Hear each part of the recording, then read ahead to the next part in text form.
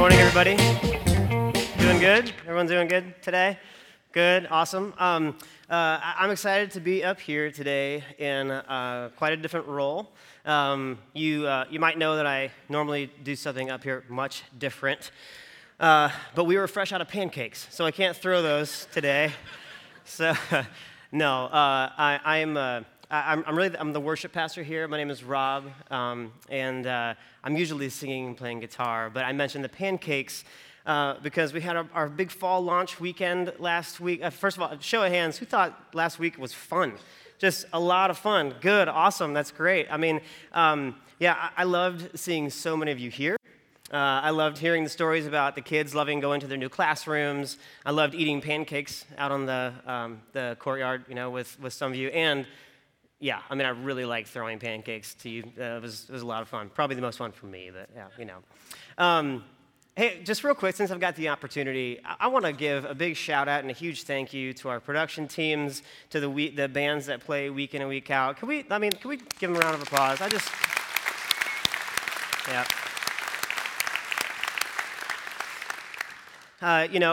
We don't thank you guys enough, and so honestly, we really thank you so much. I couldn't do what I do without them. I mean, they practice, they work hard at making things look and sound great. They deal with last-minute changes. They're so appreciated, and I love how God has brought great leadership up into the church. Chris, Eli, awesome guys. Thanks, guys, for leading us today. So I'm a thankful guy. I'm a super thankful guy. Well, I know that some of you are maybe newer to Brookside. In fact, you might even be a guest for the first time with us today. Welcome to Brookside. We're really stoked that you're here. But you might be newer and not really know me or know that much about me. In fact, you might have been here for longer than I have. I've been here 9 years. So you might have been here longer than that, and you still don't really know who I am all that much. So what I thought I'd do is I thought I'd take us back to the good old days of VH1 and give you a little behind the music, okay? I don't know if you remember that show, but I love these shows because you could hear, see video of Beyonce singing the Star Spangled Banner in third grade or something, or find out how Boyz II Men became a band. Or do you remember the earth-shattering day that you learned that the lead singer of Hootie and the Blowfish wasn't named Hootie at all? I know. Mind blow. His name's Darius, and he's a country singer now, which is weird, but hey, he's got a great career. Anyway, so those shows were cool because I feel like they give you a sense of how those artists came to do the thing that they love the most. So, in an effort of trying to do that, here's how I came to do the thing that I love the most. I want to tell you about that.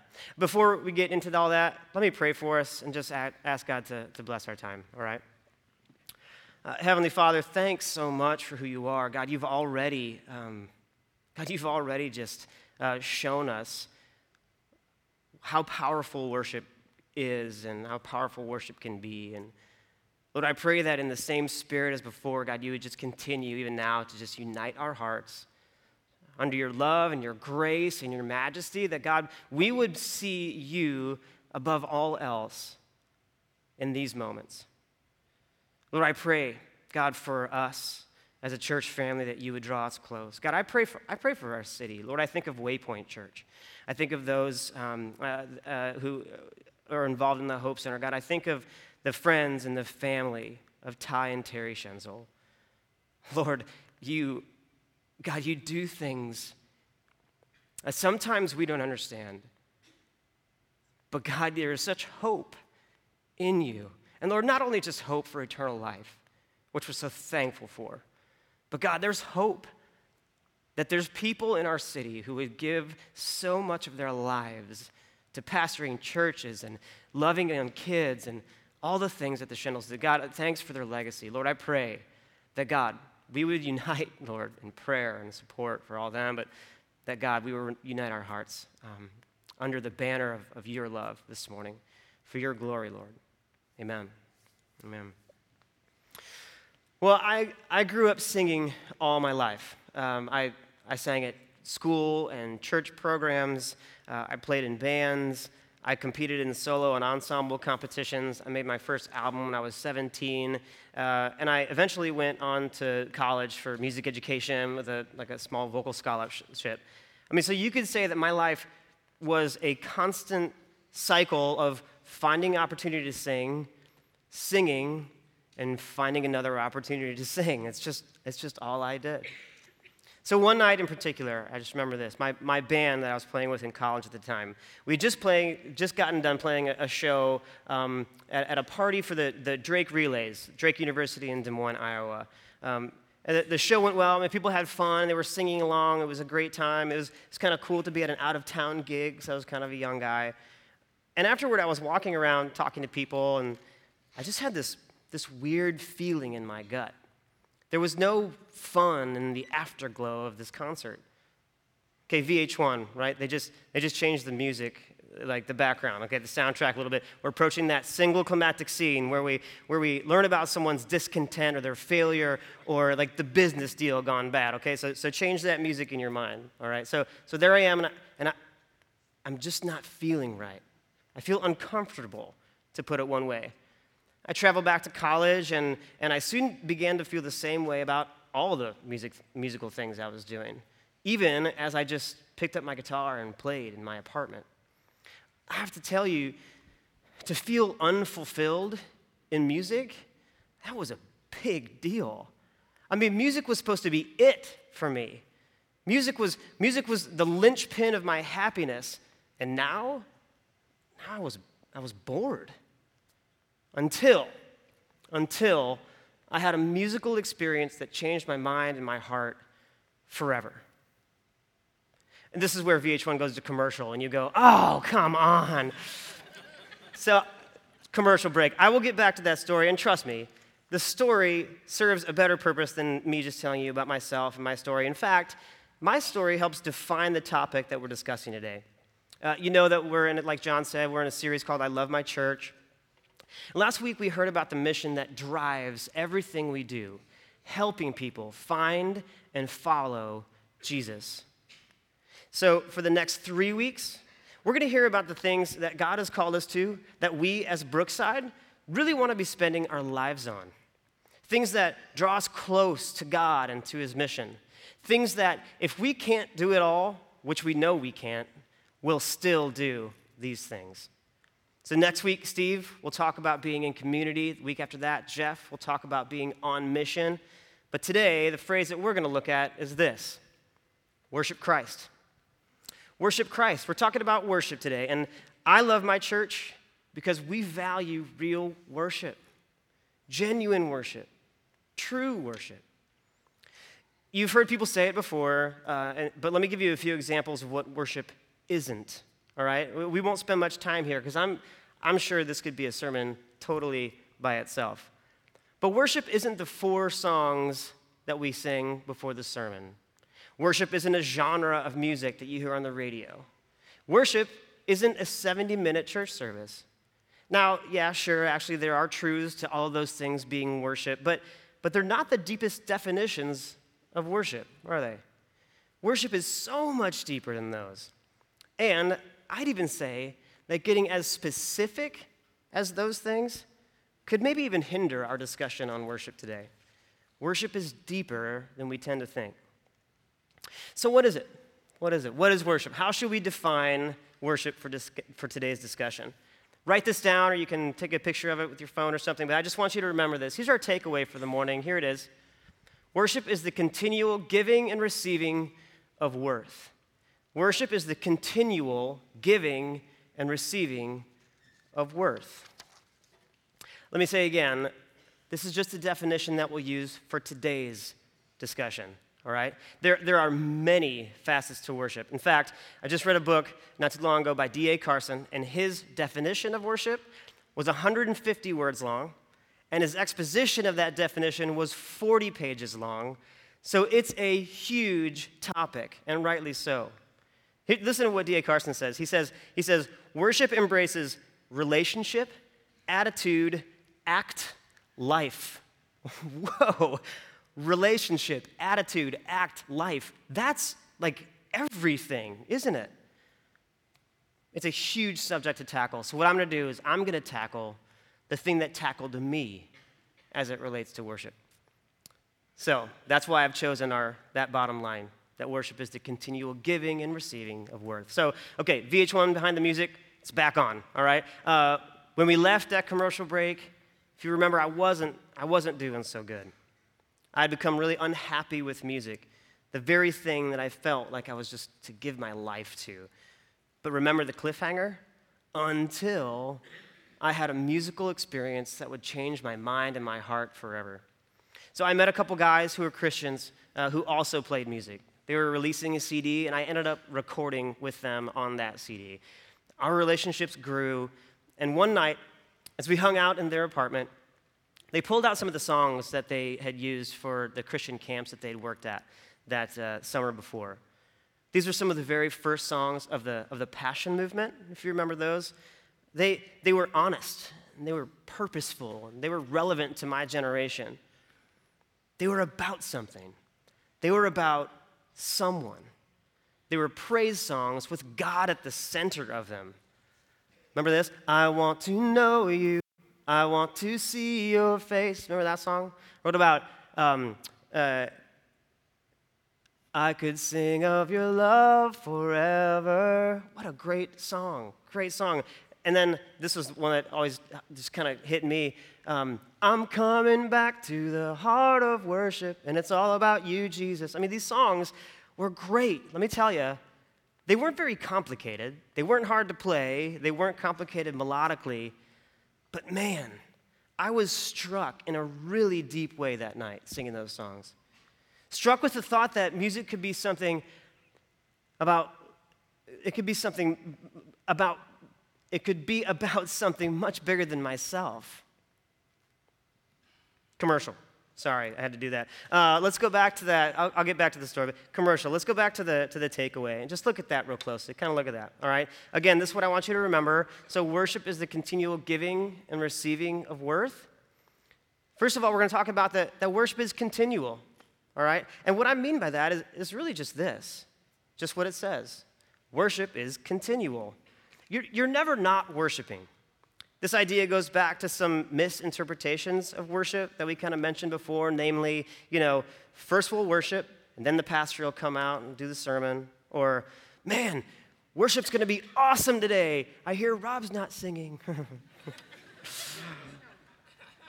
No, worship it's a continual thing. And isn't it true that we're always pointing our lives to something? I mean, aren't we always worshiping something really?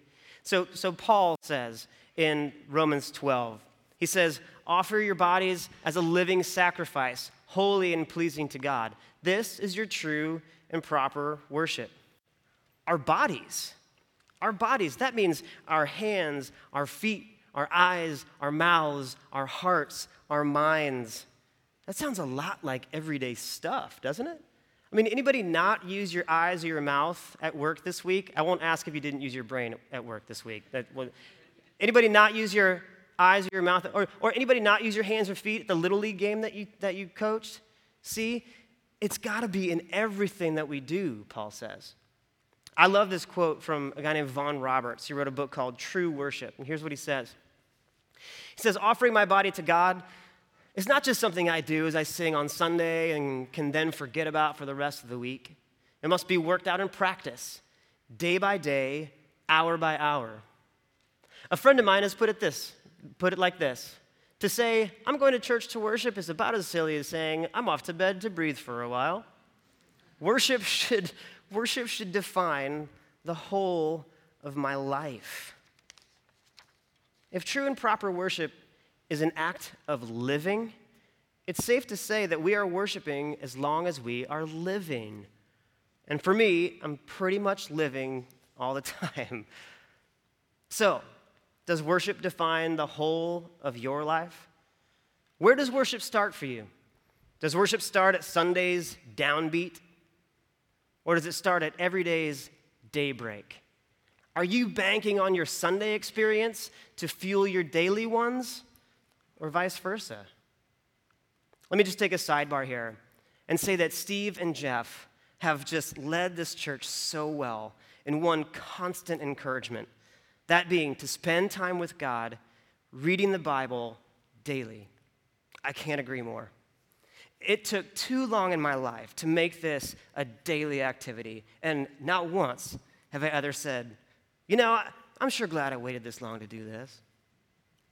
Get into a small group, pick up a daily reading plan, get some guys and gals around you to help you do it and hold you accountable. I'm telling you, in the way of worshiping continually, there's nothing better than hearing from God every day. So let's go back to our takeaway sentence, okay? Worship is the continual giving and receiving of worth. Another truth is this: we give worth to many things every day. Because of this, that takeaway statement, that can be true for anyone, whether you consider yourself a Christian or not. I mean, think of it. Sports, deadlines, people in positions of honor or authority, hobbies, cars, guitars, guilty, relationships. We assign worth to all those things. We take a little bit of ourselves, a little bit of our attention or our passion, and we give it to something that captures us. But, are those things bad? Are those things really bad to give worth to? No, I'd say not. But we have to be really careful with assigning too much worth to those things, or really to worshiping those things. And the first reason that we shouldn't do that, the first reason sounds simple, but it's true. We shouldn't worship other stuff because other stuff isn't God.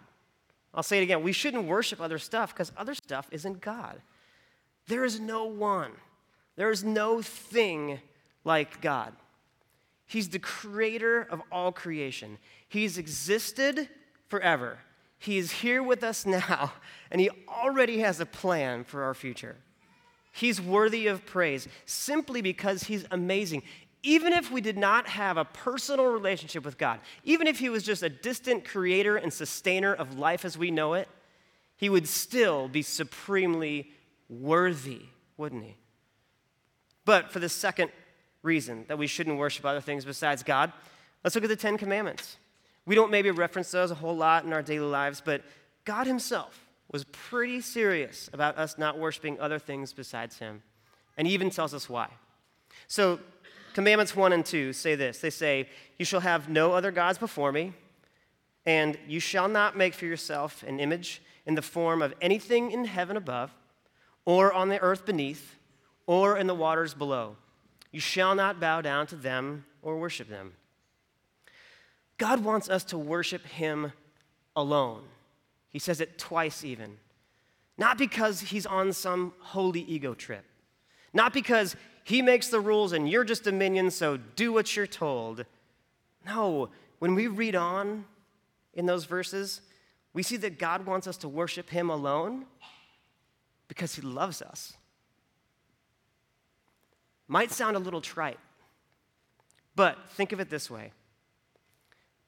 Our kids, Morgan and Bobby, they started school this week. Here's a picture of them right there. That's Morgan and Bobby. There's there's another one. There's another one. Sweet, awesome, great. And there's a picture of me and my wife. Cool. Who put those in there? It was me. I did it. I got to brag on my family a little bit. But anyway, so Morgan and Bobby, they started school this week. They're going to have a great year. They're going to learn a ton, I'm sure of it. But somewhere along the line, they're going to run into a problem. A bully, maybe a subject that they don't, feel all that great in. Or, on the other hand, they might have a really great celebration. They might, climb all the way to the top with a rope in gym class, or they might get chosen for a solo in the Christmas concert or something. Who do you think I want them to run to with those things, good or bad? Me. I'm their dad. I want to be close to them. I want to share those things with them. I want to give high fives or just sit on the bed and hear their crazy stories. My love for them causes me to say, kids, bring your hearts to me. Bring your hearts to me. I'll take care of you.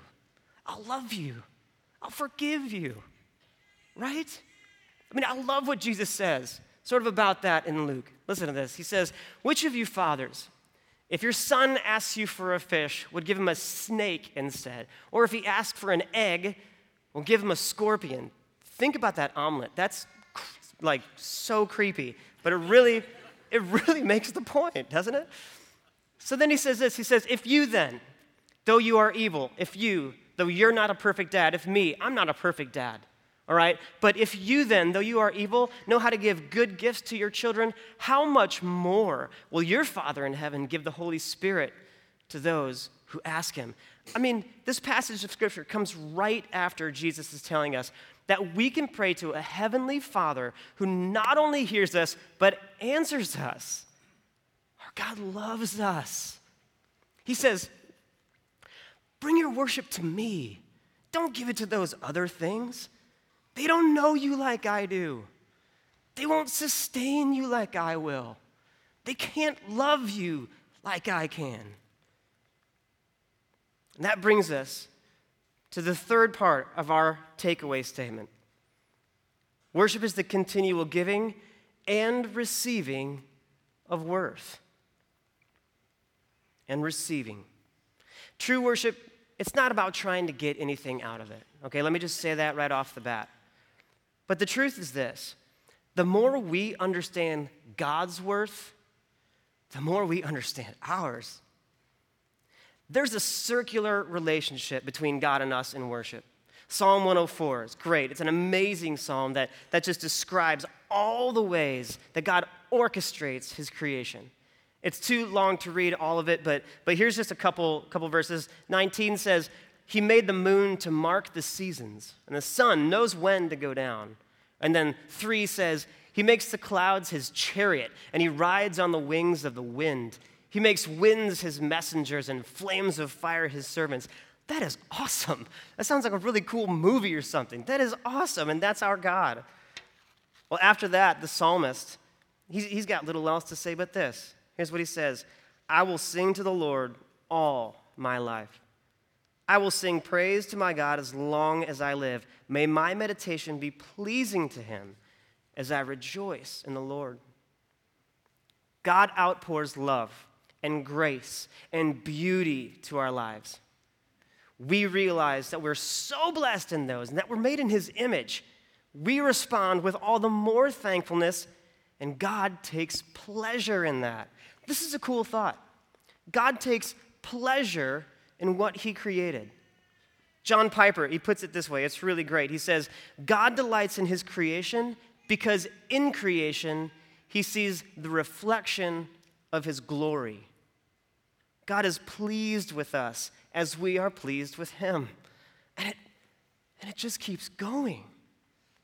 Only something happens to us in that continual giving and receiving of worth, doesn't it? I mean, God doesn't change. He stays the same. He keeps doing what he does. But something happens to us, doesn't it? Okay, back to VH1 Behind the Music. That was a really long commercial break right there. That was probably one of the super sad animal commercials with Sarah McLachlan singing in the background. Sorry, that was a long one. But listen, I'm sitting in that apartment. I'm playing those simple songs, just being rocked by these realizations of who God is and how he loves me.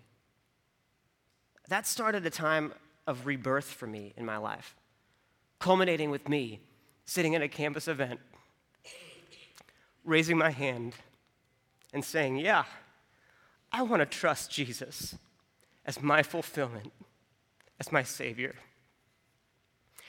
God started giving me songs to write and songs to sing. He showed me areas of my life that needed to change, and he provided people to help me with those. He opened doors of opportunity for me to be the person that he made me to be, and he renewed my love and my passion for music. Only this time, it was music that mattered more. I was floored by God's love, and I started to realize just how much worth I had in his eyes. Me, a son of the living God. Me, a part of his masterful creation. Me, a person of such worth, don't miss this, a person of such worth that he would leave heaven die a brutal death on the cross just so that I could spend eternity with him. That blew me away. The musical things I was doing, your promotion you just got, the big job you won for the company, the ACT score that you just totally rocked, all great things. But do they give us worth, or should I say, do they give us worth that lasts and fulfills and changes us? No way, not like God. Not like God does. What would it look like for you to be reminded of just how much worth you've been given by your Heavenly Father? Maybe you could forgive yourself of that mistake you made. Maybe you'd find yourself empowered to go for that goal that's just intimidated you for so long. Maybe you'd allow yourself to start dreaming dreams again because now you trust in a God who's got a great plan for your future. Maybe the cross of Christ would become a symbol of victory for you, not a symbol of shame. Maybe just the idea of there being someone that loves you just the way you were created is enough. The fact is, God rejoices in you. He rejoices in his creation. That's why I love worship. That's why I love my church, because there's a part of me when I hear you all singing, and I hear you singing, there's a part of me that when I hear you singing just says, oh, they get it. They get it, that God is an awesome God and that they are so loved by him. Yes, they are approaching God in humility, but with great expectation of his outpouring today. Yes, they get it, that God is of ultimate worth, and so yes, we should be singing to him with everything we have, as we, like the psalmist says, as we rejoice in the Lord. Those moments on Sundays for me, they give me hope that you're engaged in that giving and receiving relationship with God all the time, not just when we meet here at Brookside. They give me hope that you fully understand the love that God has for you and the worth he has given you as a daughter or a son. It's a joy for me to see you all in that continual conversation, relationship with our God, the Father, the Son, the Holy Spirit. It's a joy for me. So VH1 always ended those behind the musics with like a poignant song. Maybe it was like artist's big hit or something like that. But I want to end our time with a song, two, in fact, just a time of worship.